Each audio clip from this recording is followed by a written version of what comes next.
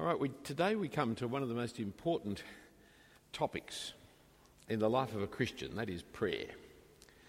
Not that we'll be dealing with the whole subject, for we're continuing through the Sermon on the Mount, but we're going to look at what Jesus taught about real prayer. You may know that we produced a series on prayer some time ago, a book here called Prayer and the Voice of God, which looks at the topic as such, and there are copies for sale there in the bookshop if you'd like to get hold of one afterwards, Prayer and the Voice of God. But we're just looking here at the Sermon on the Mount and this section on the Sermon on the Mount that is about prayer. For Jesus assumes that prayer is part of the life and righteousness of a disciple. It's something commanded in the Old Testament and expected of the New Testament. For most of us, prayer is one of the greatest parts of being a child of God. And yet, it's one of the strangest, most mysterious parts as well. For here we are, when we pray, talking to the Almighty God himself, talking to he who rules the universe, and he is listening to our requests. He's listening, and even more, he is responding to what we're asking for. Now that's an extraordinary activity when you think about it, isn't it? That the Almighty Lord of the universe is responding to what you and I may be saying. But Jesus' concern is that this prayer that we offer, whatever we pray, is real. For hardly any activity is so open to abuse as prayer, both by the hypocrites who appear to be talking to God when they're really only talking to humans, and to pagans who don't know God and therefore babble on in senseless, meaningless phrases. So the disciples of Jesus must have reality in their relationship with God, for when they pray to God, they should be speaking to their Heavenly Father in the same kind of meaningful language with which they would speak to their earthly father. To highlight this reality of this prayer, Jesus talks of two false ways of praying. Two false ways in contrast to the Father's way to pray. And these false ways to pray are the way of the hypocrite and the way of the pagan. The hypocrites pray that they may be seen by others. That's their methodology of prayer. That's their motivation. That's the direction. That's how they pray. And these are amongst the Jews, God's own people. And so we must be particularly concerned as Christian people that we do not follow the same hypocrisy as God's ancient people, the Jews, did. For the hypocrite's way of prayer seems to be talking to God, but in fact it's talking to other people. It's talking to the people around about. It's talking to the people who can hear and see what we're doing. The hypocrite's way is to be far more concerned with what other people are thinking of the prayer than what God thinks about the person who prays. The hypocrite is more concerned that he is heard by others than he is heard by God. The hypocrite looks like he's depending upon God in prayer. He's really trying to impress others by his showmanship of spirituality. So Jesus speaks of them loving to pray in the synagogues and on the street corners, but always to be seen by others. It's this love of the other's attention that marks out the hypocrite. In his giving and in his fasting, it's the same thing as it is in his praying. He loves to be noticed by people. Friends, this is still so easy to do. To be concerned about how people react to our prayer. To try to be poetic, to try to be eloquent in our prayers.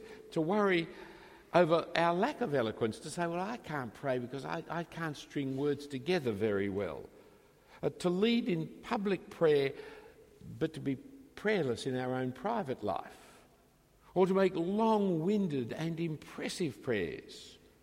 Or to insist on people making everything a matter of conversation, every conversation a matter of prayer. My family and I went to a conference some years ago when we had little children, and I was invited to say grace at the meal time. Seeing I had my very little children with me, I just said the family little grace that we said at that time.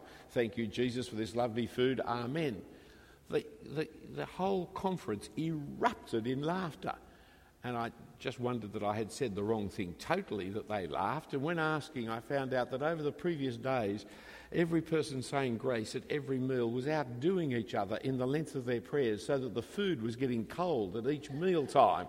And so when I prayed as I did, it just seemed to kind of put a pin in the whole balloon of the need for long and lengthy prayers, where we thank God not only for the food, but for everything else that has happened through the Sydney Morning Herald on that day. It's not how we need to pray when we're just saying grace. And there was a man I knew who made me feel spiritually inferior by the way in which he always ended every conversation, no matter how little trivial it was, always on, oh, well, we must pray about that, brother. Well, let's turn this over to a matter of prayer. This is something we've got to pray about. He was sacked from his job in a Christian organisation because he was stealing money from the organisation to pay for his mistress. But he was so earnest in, we've got to pray about this and we've got to pray about that. It's easy to put on hypocrisy in prayer. Hypocrisy wasn't limited to the first century Jews. It's alive and well in the 21st century Christianity. And Jesus warned that the hypocrite received their rewards, for they would be heard by others. They'd have no reward from the Father in heaven. Wouldn't be listening to their prayers, for they were not really praying to him, they're really praying to others. And so others would hear their prayers. Others would see them as prayerful. Others would be impressed by their spirituality. It's an exquisitely just reward. The punishment is exactly what is deserved. They get what they ask for. They want to impress other people, and so other people are impressed by them. And that's not worth having, compared to having the Heavenly Father listen to our prayers and give us the things that we're asking for. They're not heard by God because they weren't talking to God. They're seen by the people for whom they're putting on a show. The second false way of prayer is of those who think they will be heard for their many words. It's the pagan's way of praying that you see in verses 7 and 8 of the passage there before us. This is the Gentiles' way to pray.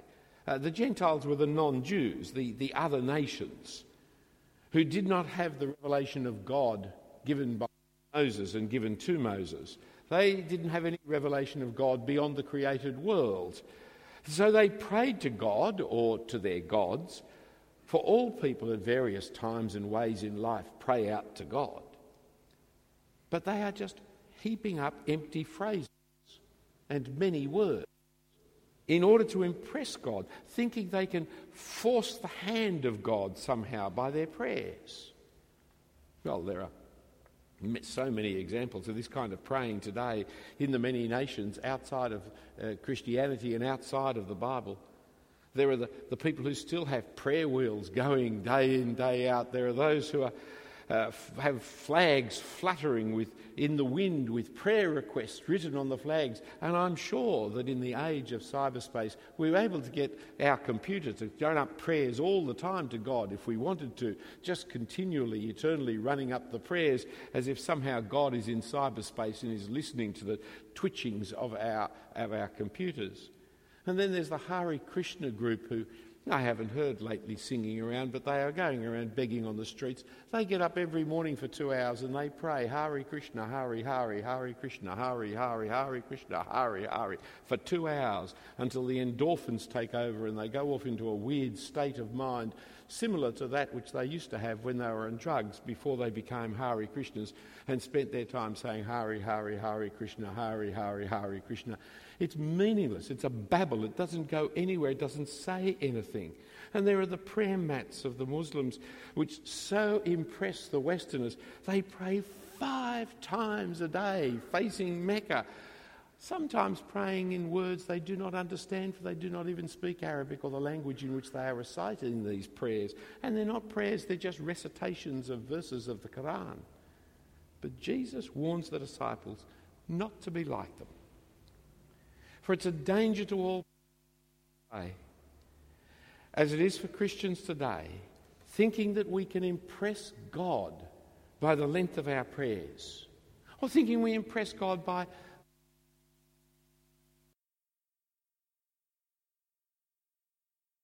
flowing language we may use of Elizabethan English, or those poor people who think they're going to impress God by being able to speak it in Latin, or those who think they're really praying to God when they're speaking in a language they do not understand themselves. See, are you impressed when you hear tales of the great ones, of Wesley and of Luther, praying for hours each day, wearing grooves in their prayer kneelers? Do you feel inadequate that your prayer time is so short and your words are so few? Don't be impressed. It's an irrelevance how long somebody else prays for.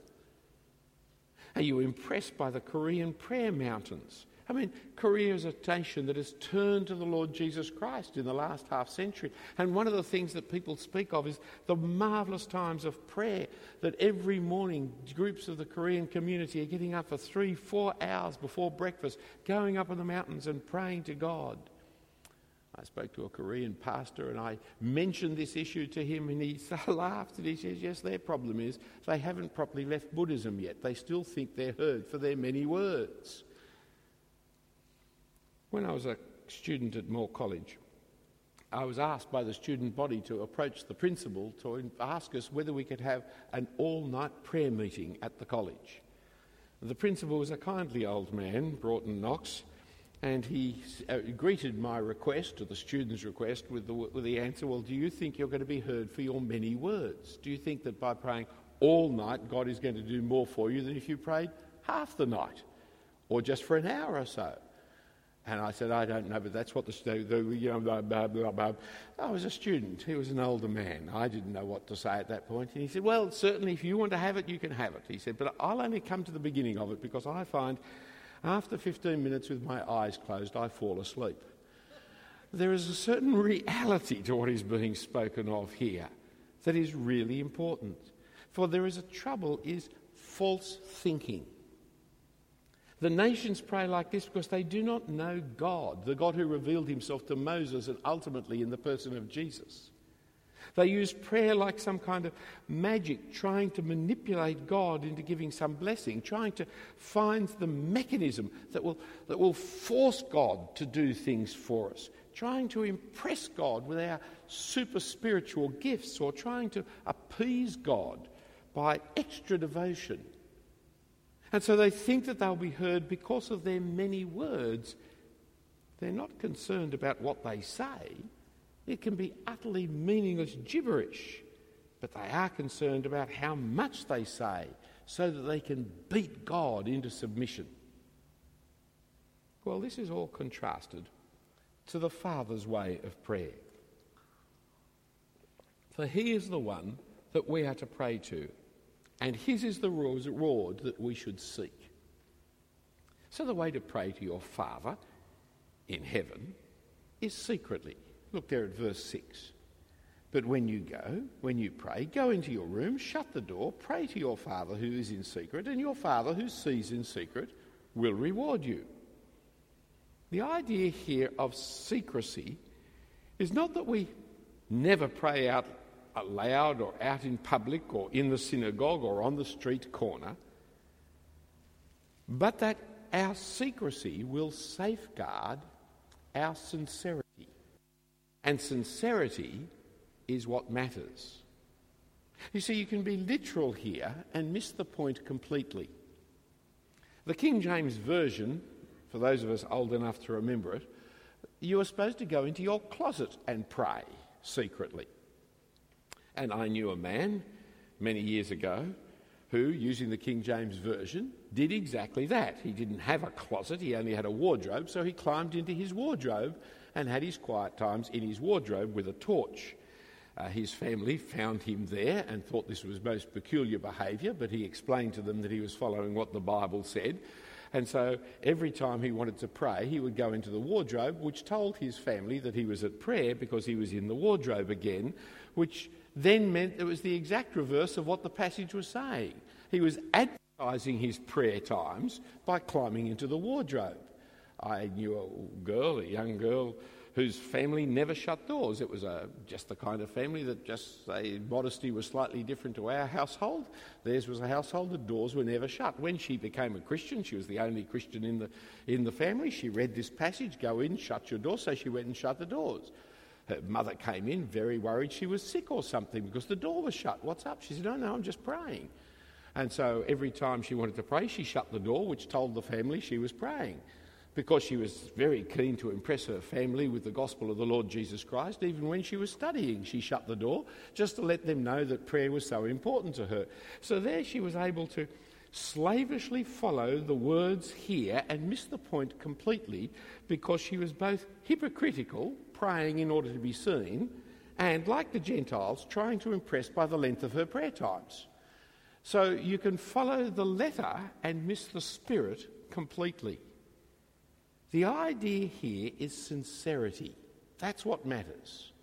The secrecy is a mechanism to safeguard your sincerity. It's as we speak to God in our conversation with him, we want our conversation with him as we want our conversation with each other, to communicate in reality, sincerely, truthfully, honestly. What we say should be what we mean. We don't speak in order to impress the bystander. We don't speak in order to impress the hearer. We have to speak in order to communicate the idea to another person. When preachers or when speakers in conversation speak in order to impress you rather than to convey information, there's a hypocrisy about it. And here in prayer, all we're doing is expressing to our Father our needs, our requests. I was in a congregation of very highly educated and intelligent people, and there was a member of the congregation whose IQ was as far below the average as everybody else's seemed to be far above the average.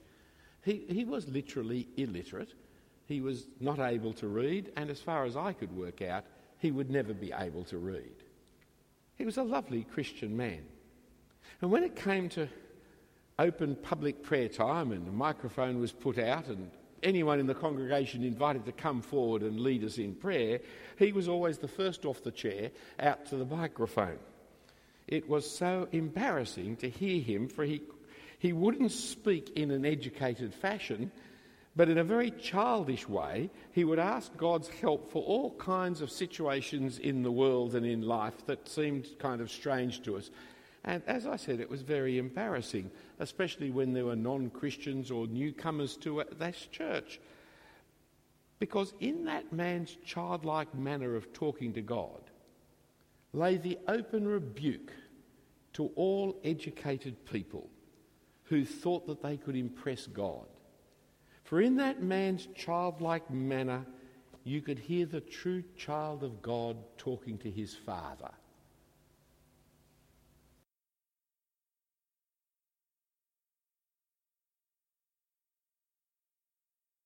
Unself-consciously, without any artifice. He wasn't clever enough to have any artifice. It was just straight from the heart of the child to the Father.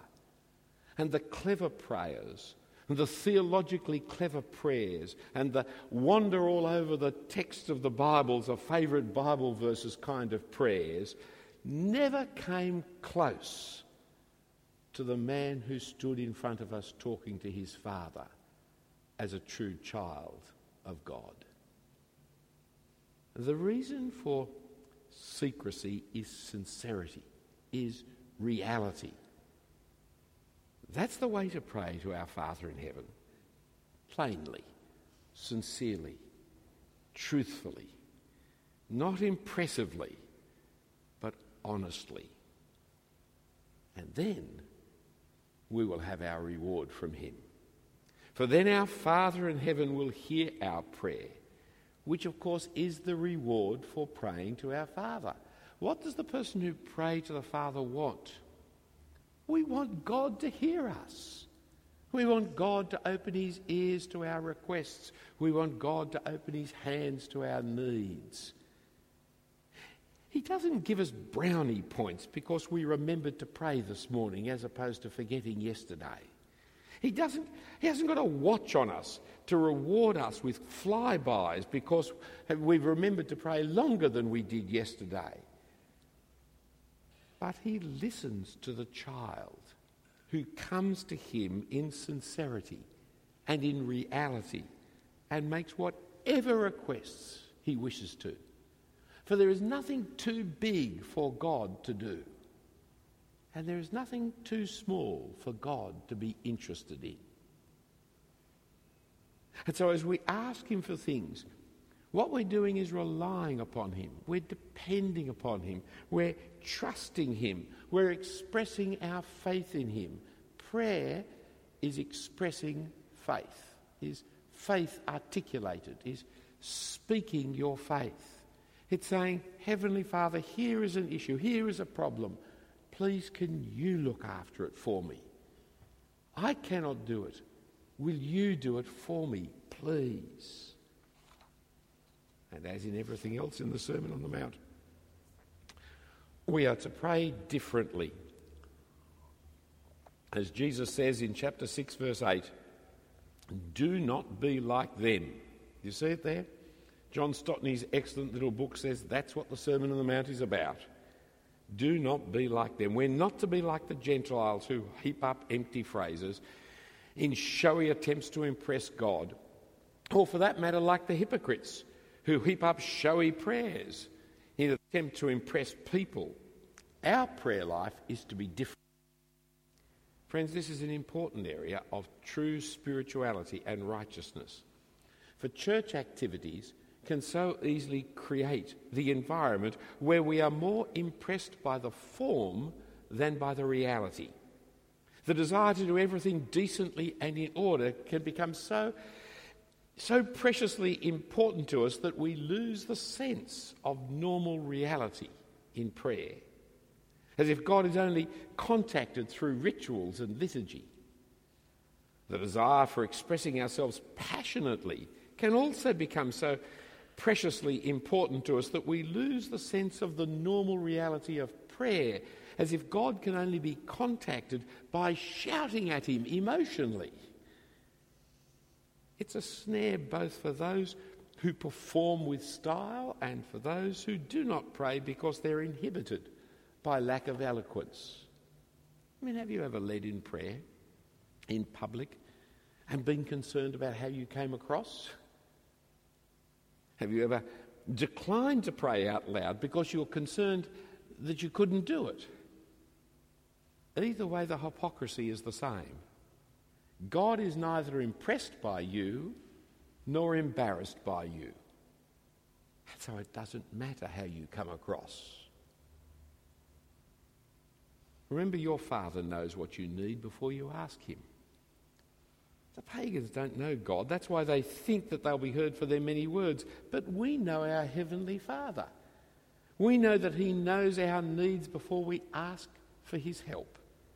We know his power and his love. We don't have to coerce him into doing us a favour. We don't have to remind him as if he's forgetful, suffering some kind of dementia, moving into old age. We don't have to keep his attention on the job. Elijah makes fun of the prophets of Baal, who when they pray, their Baal doesn't answer. And so Elijah pokes fun and says, maybe he's gone to the toilet. Shout louder. God does not ever move away from us that we need to shout louder, cut ourselves.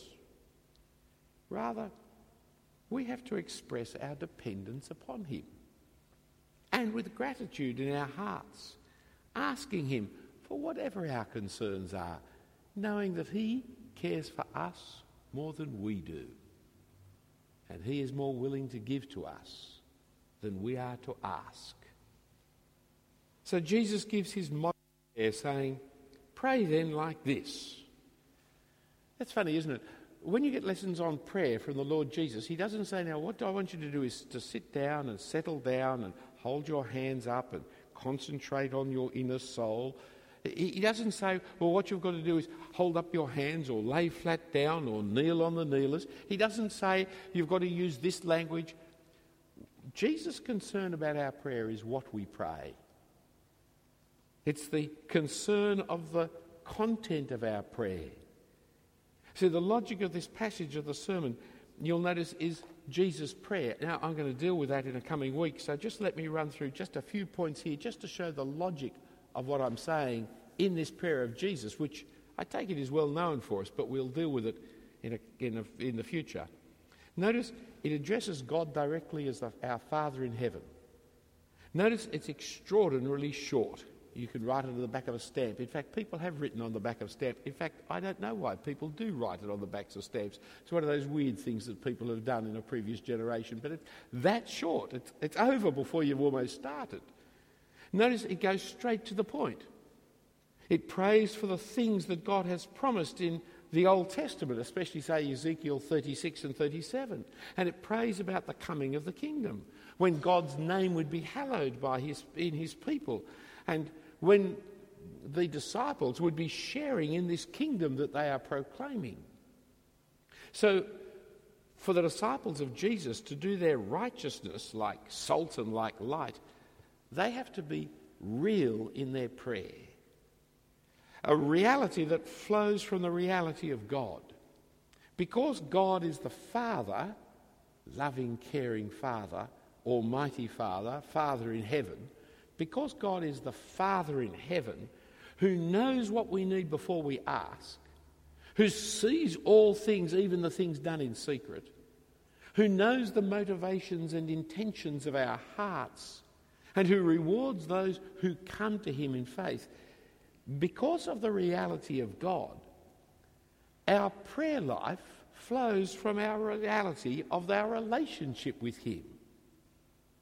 The relationship which we can only have through the Lord Jesus Christ. For by his death he turned aside God's anger against our sinfulness. For God, he paid for all our sins.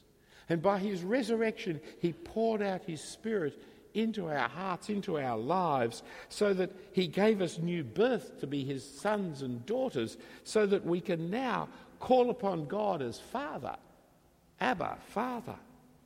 For now, forgiven by him and adopted into his family, we approach God, the just and holy ruler of the world, and call him Father, and make our requests known as a child does to its parent, not as a sinner does to an angry God, knowing he's more willing to give than we are to ask, like a generous, kind Father that he is.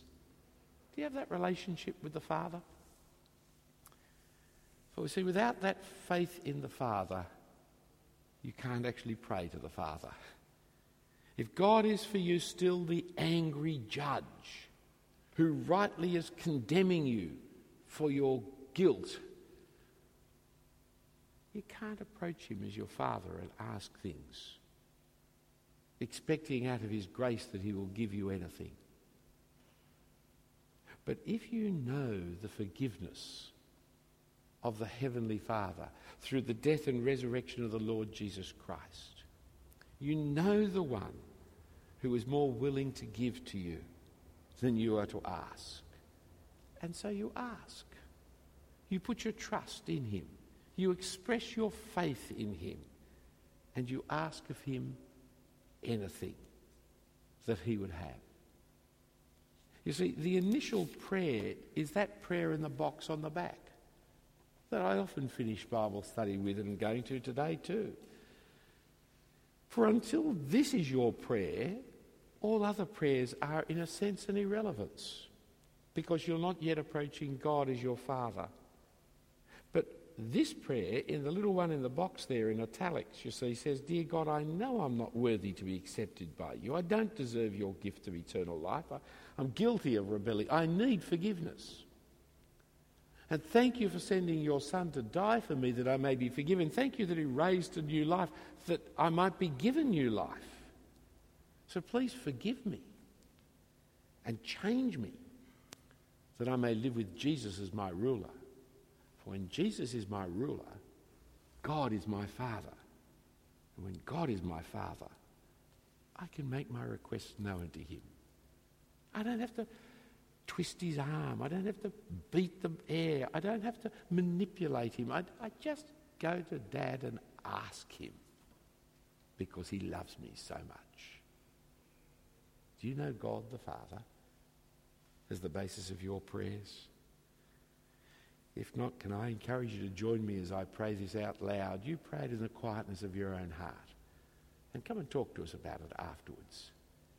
Let's pray. Dear God, I know that I'm not worthy to be accepted by you. I don't deserve your gift of eternal life. I'm guilty of rebelling against you and ignoring you, and I need forgiveness. Thank you for sending your Son to die for me that I may be forgiven. Thank you that he rose from the dead to give me new life. Please forgive me and change me, that I may live with Jesus as my ruler. Amen.